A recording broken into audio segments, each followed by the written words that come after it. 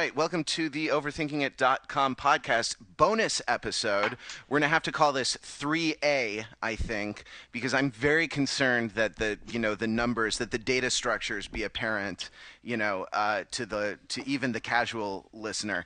And I wouldn't be surprised if this becomes the most listened episode of our podcast, because we're actually talking with someone who is interesting rather than just ourselves. But we have some of ourselves here, including Jordan Stokes. What's going on, man? Not too much. I'm excited to do this. This is going to be the first interview episode of the podcast, hopefully first of many. It's incredible. Yeah, absolutely. So Terminator Week is over, alas, though it was Jordan who started Terminator Week with a post about Sarah Connor Chronicles, the TV show, and a post, he did some writing about the music also, which we have on hold when we got this interview. So we are pleased to welcome Bear McCreary, who is the composer of all the music for every episode of Terminator Sarah Connor Chronicles. Bear, welcome to the podcast. Hey, thanks for having me on. Yeah, wonderful to have you. So, Jordan, I'm going to turn it over to you and start the conversation. All right, great. So, Bear, the first thing I want to ask you before we get down to really digging into the music is, do you have anything that you know that you can tell us about whether the show has been picked up for next fall? If I had something to tell you, I would most certainly tell you. It's up in the air right now, but I personally feel pretty confident that it's going to come back. The last thing I heard was that if it comes back, it'll come back for the fall. So that's going to be a decision that gets made in the next couple of weeks. So it's not going to be a long time before we have an answer. All right. I have a bunch of friends who are very excited to know, so I felt like I had to ask. Yeah. So you have a blog of your own where you've written some very interesting things about this soundtrack that you've been doing very ably for the series. And I wanted to start off by asking you to pick up a little on one of those things. You said that there's a sound world to the Terminator scores. Quite beyond any of the melodies, but just sort of the instruments that are used, especially in the percussion sounds that you tried to recreate. And I was wondering if you could go into a little bit more detail about the specific instruments that you picked up from the movies that you brought over into the show. Sure. Well, first, the scores to the first two Terminator films are very dear to my heart, and probably among some of the chief reasons I went into film music in the first place. The first little Casio keyboard that my parents got for me when I was a kid, and it had a little record function on it, the first thing I played in was Brad Fiddel's Terminator theme. At least I thought it was Brad Fiddel's Terminator theme, but it was as close as I could get it. Whatever I was, 8 or 9. So when the show announced, the first thing that crossed my mind was, oh no, they're going to make a Terminator show and the music's going to suck. That's going to make me so mad. Mm-hmm. That was literally the first thing that crossed my mind. It didn't even occur to me that I would ever get on the show. I just knew that whoever did the show would never do the music as good as I wanted it to be. Right. And you weren't even concerned about the quality of the rest of the show. You were just like, oh man, the music is not going to be up to par. Well, that's the funny thing is I was, of course, concerned, like all Terminator fans were, that the show would be bad.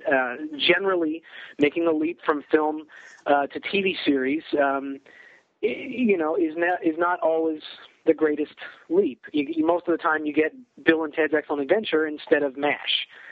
Right. And so that's something that I was worried about for sure. So then, fast forward about 6 months after I first heard about that. That would be last June, and I had a meeting with the producers who turns out were big Battlestar fans. And they asked me what I would do if I got the show. And I plainly stated that the Terminator movies had a sound already. They had a signature, recognizable style that went far beyond the melody and the actual rhythms of the theme. It had what I called sort of a sonic palette or a sonic universe that it took place in that I would want to preserve. This is the exact opposite approach that I take on Battlestar, where my job is to erase all memories of the 1970s score. Not that there's anything against it. I think it was the strongest part of the original show. But nonetheless, my music is guiding the news show in a totally different direction. And on Terminator, it's the exact opposite. I'm trying to remind people, hey, this comes from something else. This comes from Terminator 2. And even though Linda Hamilton's not there, Eddie Furlong's not there, Schwarzenegger's not there, it's the same universe. And the music is one of the chief ways that you can do this. And I think the producers responded very positively to that. Obviously, if you've seen the show, you can tell that they hold Terminator 2 and Terminator 1 as dearly as I do. So I think that's very much true. I think we found in each other sort of a similar approach to how we'd want to do this.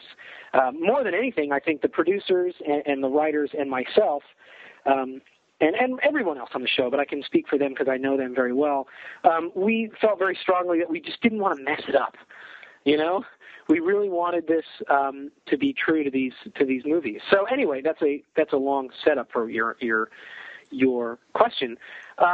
The original scores were done. The first two scores were done entirely on synthesizer, with the exception of the first score that had an electric violin.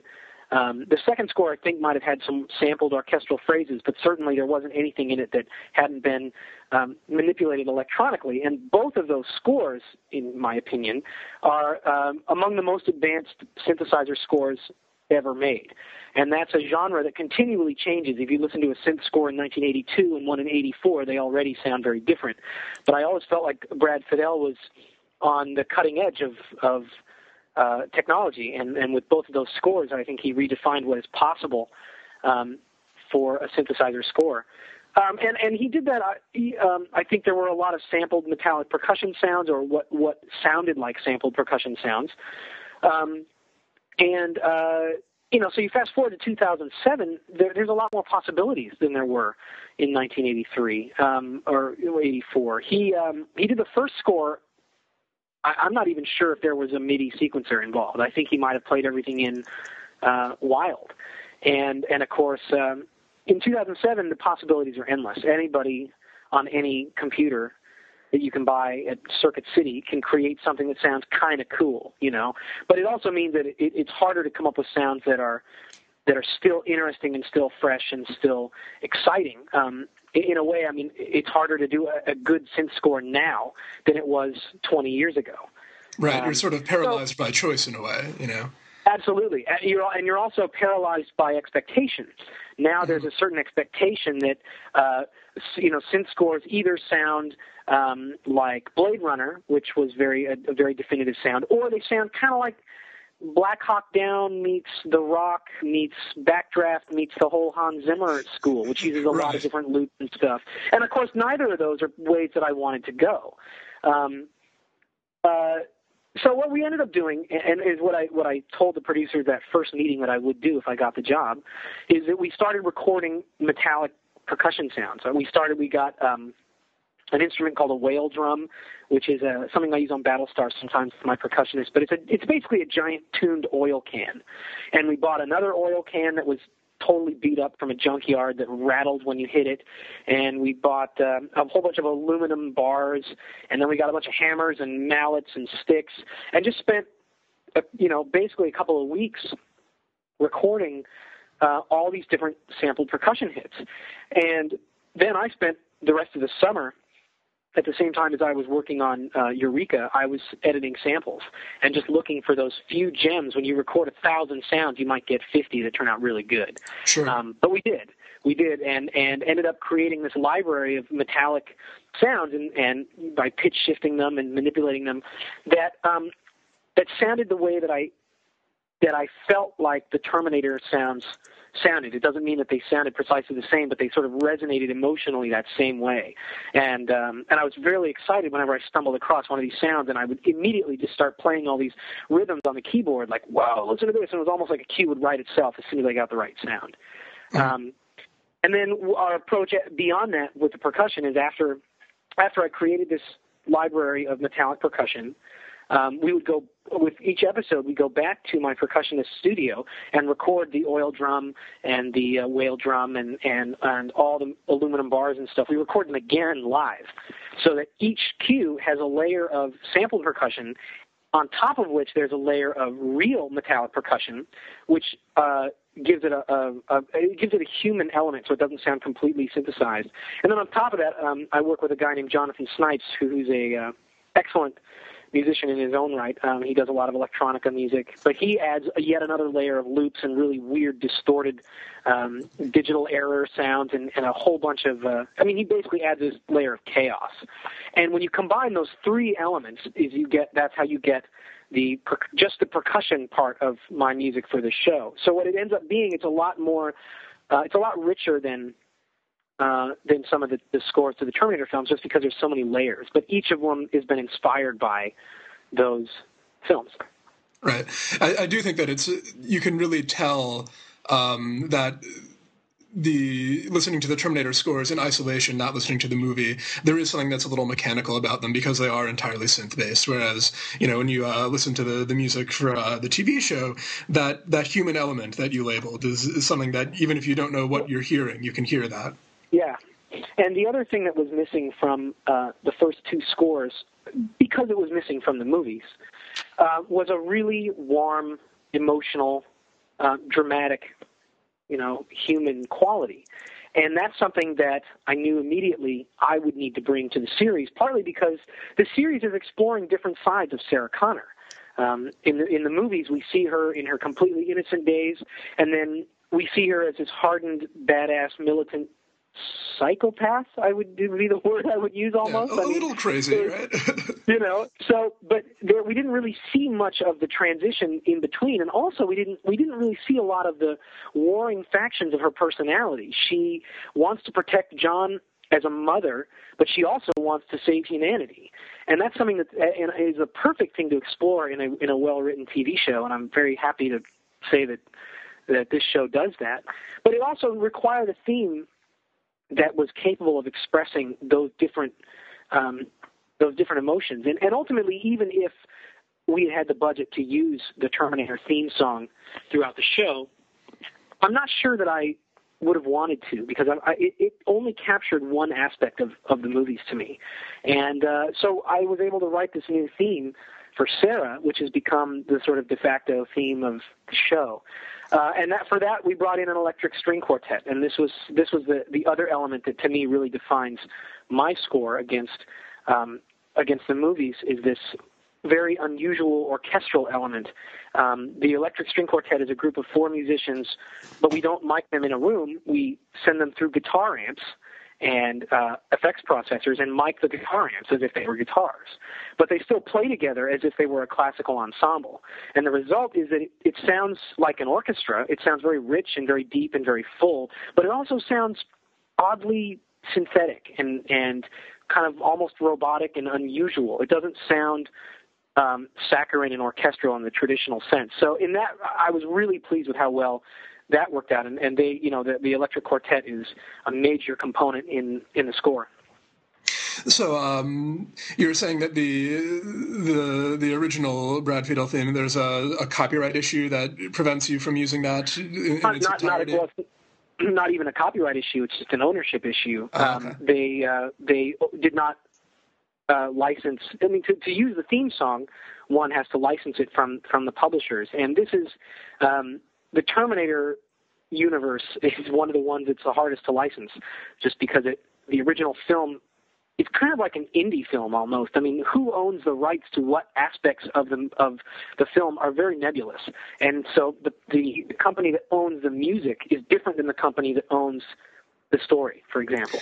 So interesting. So basically, but this is true of a lot of shows. So, like for example, when they got the license to remake Bionic Woman, my understanding is that they got licensed to use very specific things. They used the name, the basic premise, and the title.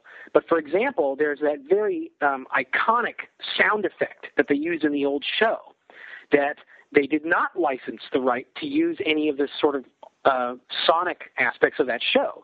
So when they came time to do the new show, that you can use the name, you can use the title, you can use the story, but you can't use that sound because that wasn't part of the deal. Anyway, long answer for a short question. They did not, could not afford to use more than literally 5 seconds just that dun dun dun dun dun under exactly. the title card, right? So you get that over the title card, and originally, like I said before, I was kind of upset by this. I mean, I thought it's not Terminator unless you're hearing that theme, and but in the long run, I think that it might have been a blessing in disguise, because the theme that I wrote, I feel, captures more sides of Sarah Connor personally. Whereas if you think about the original Terminator theme song, the melodic part of the theme doesn't necessarily associate with Sarah Connor. I mean, when you close your eyes and listen to that theme song, you tend to conjure up images of Arnold. And it doesn't really necessarily tie to her arc and her story. So in a way, I was able to create a piece of music that is more malleable and more adaptable to all the situations and story arcs that Sarah Connor particularly is being associated with. So I think it really did kind of free us up, not to mention the fact that it let me write an original theme. Sure. I mean, it would be very hard for any composer to say, at the end of the day, I'm unhappy to be writing this music. But the Sarah Connor theme it's a great theme. It sounds to my ear that there are a couple of little sonic references to the old Terminator theme in it, especially in the way that it ends with that 3-note descent. Sure. I mean, it's one of those things where if you're watching I did a lot of experiments with the theme. I mean, the theme was the hardest part of the show to come up with.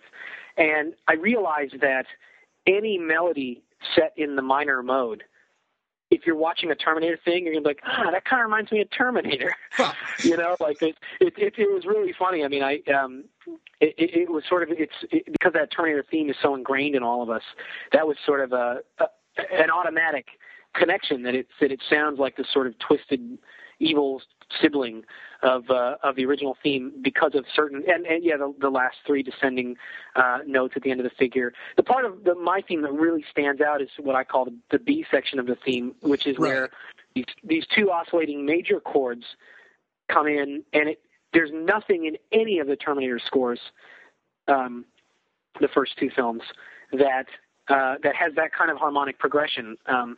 I can't even think of, maybe Sarah's theme in the first movie might have had 2 major chords in it, but that was a kind of harmony that Fidel mostly avoided. So it automatically sounds different. It stands out. And of course, this is I'm describing the reaction of people that really know those first 2 films. I'm not sure if that's something that would dawn on someone who hadn't seen the first 2 films, but they're not really the audience that I'm thinking about when I'm putting these kind of details in. Sure. Yeah. I mean, you always write for the person who knows the most and hope that other people are, picking up some of it. Absolutely. Yeah. Yeah. The B section almost has kind of a spaghetti Western sound to me. Oh, totally. Yeah, totally. It has a very Morricone quality. Yeah, that it fits in very well with the mythology of the Terminator movies, like that idea of the stranger coming into town and all, but something that I had never thought of before. So it was a real eye opener for me. When you're writing themes, all of the ones that you have cataloged on your website, which, by the way, I wish that every film composer would do something like that. It was such an interesting read. They seem to be kind of based on characters, that you have a specific melody associated with a specific person, or perhaps a group of persons. You kind of have one theme for all of the evil Terminators, right?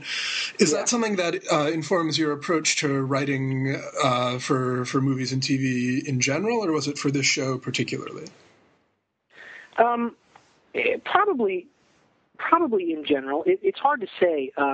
When you're doing features, it's a little different. I tend on feature films to score arcs instead of particular characters. There was a film I did called Wrong Turn 2, and believe it or not, these are the sort of musical dilemmas I break apart even on a hillbilly cannibal zombie movie. But there was a character that they were supplanting in the beginning to be the heroine lead, and I wrote this theme for her, and about halfway through they pull the rug out from under you and she dies, and it turns out this other character becomes the lead character. And so that theme that I had started for the false heroine became the theme for the other one. So it's not like I had 2 different themes for those 2 characters. I had a theme for the general arc of who's the person that starts off being scared and afraid, and then at the end of the film is ultimately the heroine. But TV is a different animal. TV, you got to survive the long run. Battlestar was an incredible learning experience for me, having done as of now about 60 hours of Battlestar, and by the time I'm done, it'll be 75. And it's an endurance test, and so having thematic themes for characters makes it a little easier to get by, because you also don't know what's coming down the line. There were times in Battlestar I wrote a theme for a character, and I got really fond of it, and then 2 episodes later the character died and would never come back. I didn't know that. But then there's other times where I wrote a theme for a relationship or a character that, in season 2 or season 3 down the line becomes a major story arc. So it's a way for me to cover my bases, and if each character has their own theme, then I'm never going to be stuck without a melody to work with. One of the interesting things about Terminator is that there are about 5 principal characters, but there's only 4 themes for them. The character who doesn't have a theme is Cameron, who's the Arnold Schwarzenegger of this show. And sure. One of the reasons that she doesn't is that if you just look at her scenes in particular, they're always reacting to Sarah or they're reacting to John. And in each of those scenes, I always felt like we as the audience don't quite know what's happening with Cameron. We're not quite sure where she's coming from. And every scene that she was in was from the perspective of Sarah mistrusting her, or the perspective of John, who's obviously falling in love with her, but even on a more immediate level, John wants to trust her. John wants to believe her. So I ended up not needing an actual identifiable theme for Cameron, and I'm sure this is something that will eventually come up. It was just sort of interesting that one of the main characters ended up themeless. But it works very well because, like you say, I mean, she's a mystery, and the fact that she doesn't have her own music, very much something. This is not news to you, but when you're watching a movie, the music tells you things about the characters that you couldn't otherwise know. So no information about her is coming in through our ears or our eyes or anything. So following up on something that you just said, what point along in the sort of production structure of the show do you come in and write the music? Is it by the episode, by the chunk of 2 or 3 episodes, or? Well, it's usually as soon as on any show that I work on, the absolute earliest cut of the episode that makes sense is the one that I like to watch first. When basically all the scenes are in order, and maybe after the director's cut, and the producers are still going to go through it, and the network's still going to go through it. But I never wait until it's locked, because there's just no time. Usually it's locked the day before it dubs. So I don't read scripts, though. And the main reason I don't read scripts is, as a fan of the shows that I'm working on, it takes some of the fun out of it. But also, the show can change in radical ways during production and especially in post-production. So I don't like to get ideas when I read a script and visualize what I think I'm going to do and then walk into an episode with that preconceived notion that may or may not fit anymore. So generally, I look at the first workable cut, and then maybe one more pass later after the producers have looked at it is when we start scoring. And there'll always inevitably be more changes. In the case of Battlestar, there will be massive changes sometimes. But like I said, I start earlier just so that I get the amount of time I need to write, and then we go through editorially and conform the music, edit it, tweak it to whatever picture changes we went through. Now, do you have a kind of creative relationship with the directors the same way that you might on a film, or when you're going through to spot it, to decide when you're going to have the music, are you doing that just on your own, or? No, generally that's with the producers. Typically in television, the directors, by the time you spot with a composer, the director has already left. The director comes in, does his cut, and then leaves. The only exception to that I have found has been in Battlestar, where I have done so many episodes with a couple of directors, particularly Michael Reimer and Michael Nankin on Battlestar, who between the two of those guys have done almost all of the key essential episodes. I've got a pretty good relationship with them, and in the case of those guys, they'll oftentimes call me, or I'll get in touch with them before an episode, and we'll discuss ideas. And sometimes I'll send them I'll send them some demos, and I'll make sure that they're involved. But that's pretty exceptional. Most of the time, the directors are not involved. I mean, partly because if you think about it, the director is coming in and doing 1/13 or 1/20 of what is essentially one big movie. It's the producer's job to oversee them all and make sure that they all make sense together. Right. They're the ones responsible for episode to episode to episode. So it's probably a much better system this way. That way you don't end up with somebody coming in with some really radical idea that doesn't stick out and make the episode too unusual. Although that does happen on Battlestar sometimes, and it leads to some of the more interesting musical moments.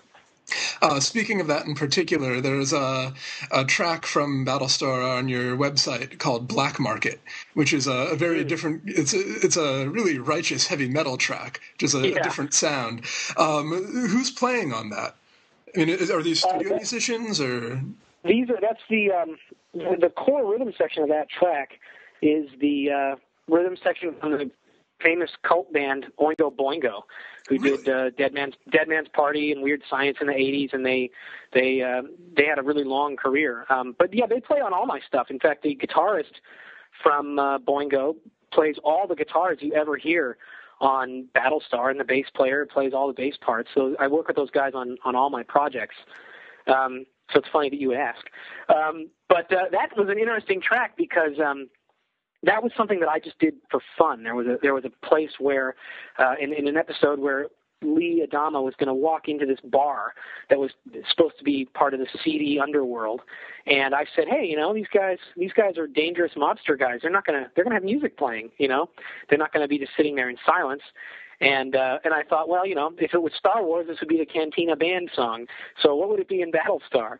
And so I wrote this just really heavy prog rock 7/4 kind of Rage Against the Machine piece that still had all these sort of Middle Eastern inflections that my score had. It was the first time I experimented with having my score be the sound of the source music in that universe, meaning which what I was trying to say is that rather than being an element that's forced onto the show, that the inspiration for the score kind of came from the music that those characters actually listened to. Now that's a really, really, really subtle point to be made across in like the 30 seconds that Lee walks across this room and you barely hear the music. But the funny thing is that it led to the inclusion of All Along the Watchtower in season 3. Because what happened is that Ron Moore came to me and said, "Hey, we want to use All on the Watchtower." And I said, "Well, what do you want it to sound like?" And he goes, "I don't know, make it sound like Battlestar." And suddenly I had already laid the groundwork. I had already set a precedent for what pop music sounds like in their universe. And so I thought, well, okay, we'll try this out. And I pitched them my idea, and it was basically the exact same arrangement. It was like a heavy metal rock setting with a lot of orchestral and Middle Eastern influences. I mean, basically, it's a pop song that sounds like it came from my score, and everybody loved it. And it really has set the precedent even into season 4 that whenever they're listening to certain pop music, it has the sound of the score, which of course makes the score sound more tied to that universe. Yeah, I mean, it's like you say, it's a subtle point, but if you're really cued into film music, it's a crucial one. Like whether this is something that the characters, do they know what this sounds like or not? You are preaching to the choir. I mean, one of the things that has just annoyed the hell out of me for years is when there's a piece of source music that is not idiomatic with the setting. When you're watching, this is the first example because I just watched it again the other night, but you're watching Robin Hood, Prince of Thieves, and you get to that Bryan Adams song at the end. It doesn't sound like the rest of the score, even though Michael Kamen did orchestration for it, and the melody had been played through the whole film. It still, even as a kid, I was like, whoa, that doesn't sound like Robin Hood. That sounds like Now, And of course, you can very easily lose count of the number of times that a pop song has been forced onto a film. And I admit I was very, very concerned about that when I first got the call about doing Watchtower. I thought initially that this was going to ruin the show. But I wasn't sure of how much creative freedom I was going to be given on it, and ultimately I think I was able to make it sound like Battlestar, even though lyrically and melodically it's such an iconic song. I was given enough freedom to be able to make it fit the show. And it's now gone down. I mean, I haven't really watched all that much Battlestar, but I know enough to know that the appearance of that song is certainly not ruined the show. It's one of sort of the great iconic moments in the overall arc. So, it certainly worked out. So let's talk, well, we have you for a couple more minutes, about how you got into writing film scores in the first place. I understand you had a sort of apprenticeship with Elmer Bernstein? Yes, I worked with him for almost 10 years, actually. I met him when I was in high school. But getting into film music is sort of the only thing I think I could have ever ended up doing. Ever since I was a kid, that's been my passion. And I always collected soundtracks when I was a kid, and I would go to see movies and with my friends when I was in grade school even, and I'd be walking out and I'd be talking about the French horn line that Jerry Goldsmith wrote over this one action scene, and all my friends would look at me like, what the hell are you talking about? So it was sort of, I don't want to say destiny, but it was sort of inevitable that would be where I decided to end up going.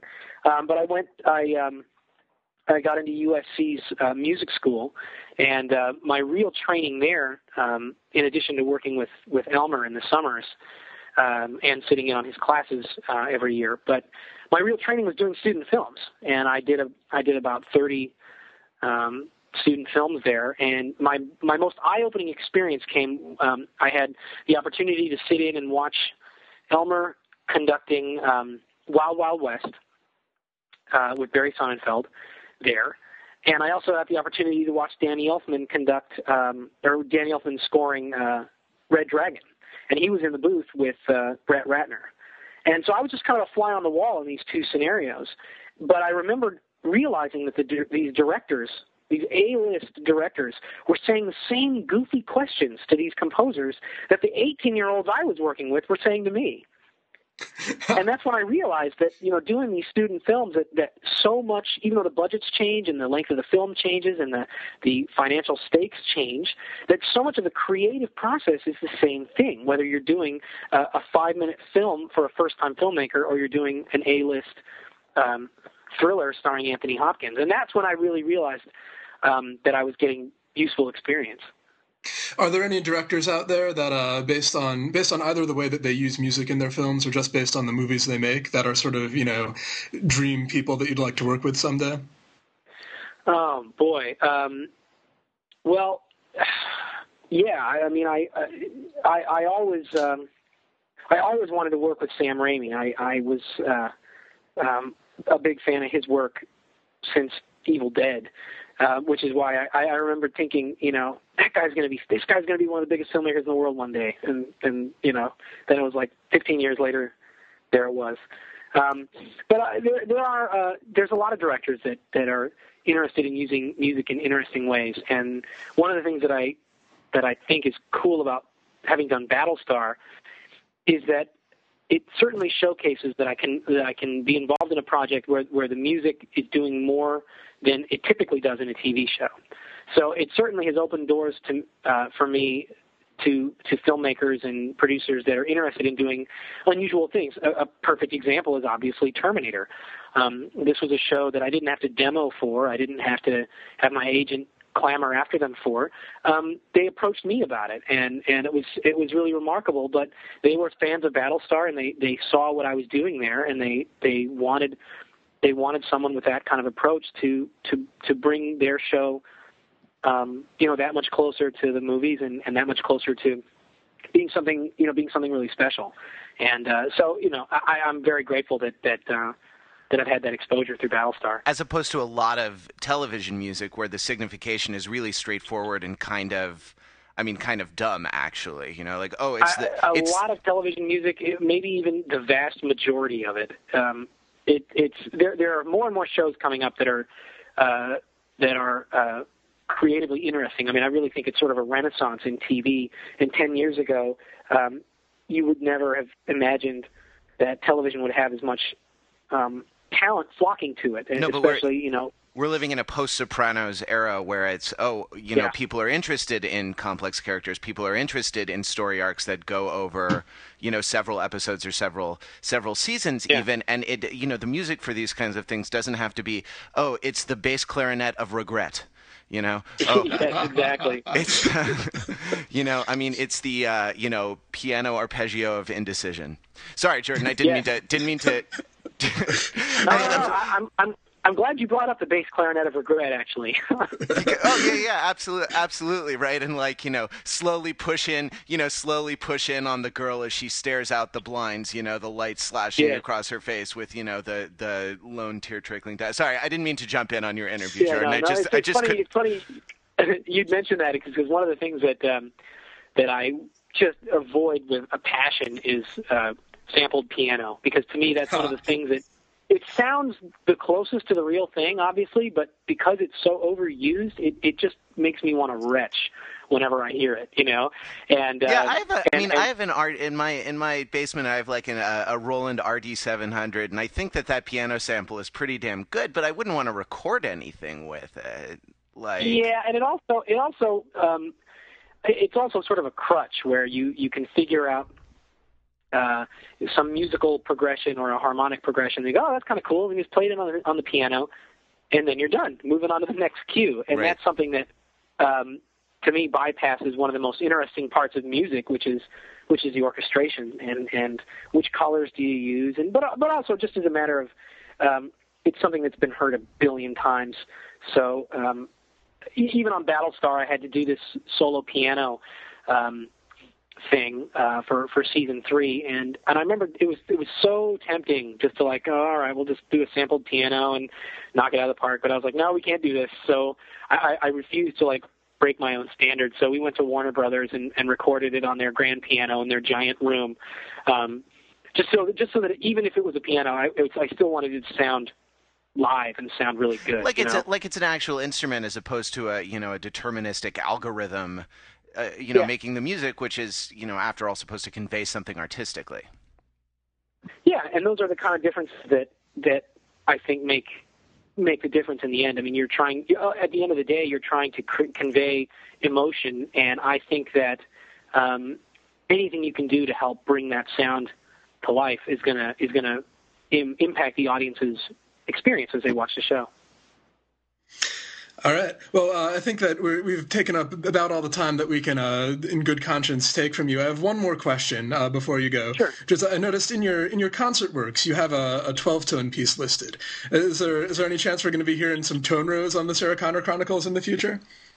Let me think. I know I used a couple.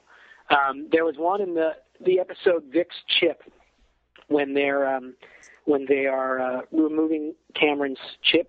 There's an interesting row that whole piece is built out of a row that's stated in the beginning, and then I develop it in the middle, and then for the end of the scene, I state the row in retrograde at the end. This is one of those things that sounds really intellectual, but the fact of the matter is I didn't know what to do with the scene, and it was a long scene, So I was like, oh, great, I can come up with a row, and then it's like, oh, great, I just need to retrograde, map some stuff out, perfect, and it has that unsettling quality. One of the things I learned from Elmer is that he said whenever you're stuck, just write a fugue. And I asked him, everything goes, just write a fugue. If you don't know what to do, it'll be fine. And I swear to God, I've done that 20 times. Where I'm sitting in a scene and I'm like, what do I do? I'm like, all right, screw it. I'll just write a fugue. And I just start a subject and take a second line coming in. I go to the fifth, and then I development section, and then bring it back, and then it's like, that cue's done. That's all it took was a little fugue, But it's actually funny that Sarah Connor, because it has strings, has been a liberating experience for me, because Battlestar, I'm extremely harmonically limited. I remember I'd been doing a show for 3 years before I wrote a minor chord with an added sixth. And suddenly the guys that were playing the piece suddenly stopped, and they were like, what is this? This piece sounds so different than everything else. What I don't understand. And I was like, you guys found it. I'm slipping this chord in just to see if anyone notices. But on Sarah Connor, it's like the weights have been taken off, and suddenly I can do whatever I want. And so, yeah, there are some 12-tone rows. There's some like pitch clusters and pitch sets that I use. If you listen to the season finale, there's this total Ravel-inspired moment at the end when Ellison is standing off against the Garrett Dillahunt character. I don't know whether to call him Cromartie or George Laszlo or Kester. It's very confusing. But anyway, the bad guy, Terminator guy that just killed a bunch of dudes. Anyway, but that was a scene that I had. Well, in all honesty, I had my appendix out in an emergency surgery 2 days before I wrote that. So I think I was on Vicodin when I wrote that cue. But it was something that I got to explore with, and it's one way that I get to help certain scenes stand out that I can't do on Battlestar because I need to keep a much more homogeneous sonic palette, and on Sarah Connor I can explore. And you also have the string ensemble, which makes it so easy to explore harmonic writing. Well, we hope it gets. I mean, we're all waiting, hoping it gets picked up for the fall again. You were kind of hampered by the writer's strike this year. Right. Yeah, well, that's the funny thing is that the episode that was billed as the big season finale wasn't written as a season finale, right? Nor was it shot that way. It just happened to become the season finale. Was it? Had they ordered 13 eps and they ended up with 9 just because of the strike? 9. Yes. Oh wow. So there were 4 more. There were 4 more episodes that. And were there scripts in some draft stage at some point? I'm sure that they were at some stage. I know that they had been mapped out. They'd been broken. Okay, so they'd broken the stories, and so there was this whole. Yeah. There were other arcs to finish and things like that. Huh? That's Absolutely. Interesting. I mean, Yeah. And then finally, I'm sorry. Final question. We all answered this on the podcast during our Terminator Week episode, which you can check out. Though I'm sure you've had enough of all things Terminator. If a Terminator were after you, Bear. What would you do, and what would be your strategy for trying to survive? If a Terminator were after me, I think I'd shave my goatee and cut my hair, and then he'd never find me. I don't think my girlfriend would recognize me. Excellent. Well, we will leave it there. Thank you so much for your time, man. Thank you. You bet. Thanks so much.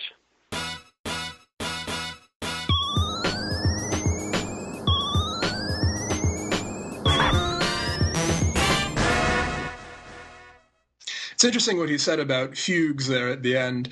There's a quote from Brahms, actually, who somebody asked him about his inspiration, and he said, "When I can't compose, I write counterpoint." Anyway. I don't know. Yeah, well, because they can go on theoretically forever, right? Yeah. One of my college roommate, was in music 310 at Yale or something like that, and they're writing a fugue, and he's like, I don't know when it's finished. Like in a sonata, there are certain things that have to be accomplished when it's done, and in a fugue, you can develop it in so many ways. It's theoretically unlimited. Yeah. It's there's no close to the form. It just goes on until the composer decides it's time to stop. It's like right? Wasn't it Charlie Parker who said to no, it was Coltrane who said to Miles Davis, dude, I don't know when to. I'm sure he didn't say dude in my California surfer accent. He said, but man, I don't know how to stop my solos. And Miles said, well, take the horn out of your fucking mouth. Yes. Okay. Well, anyway, thank you so much for listening to the OverThinkingIt.com podcast. I'm Jordan Stokes. I'm Matt Rather. Dun, dun, dun, dun, dun.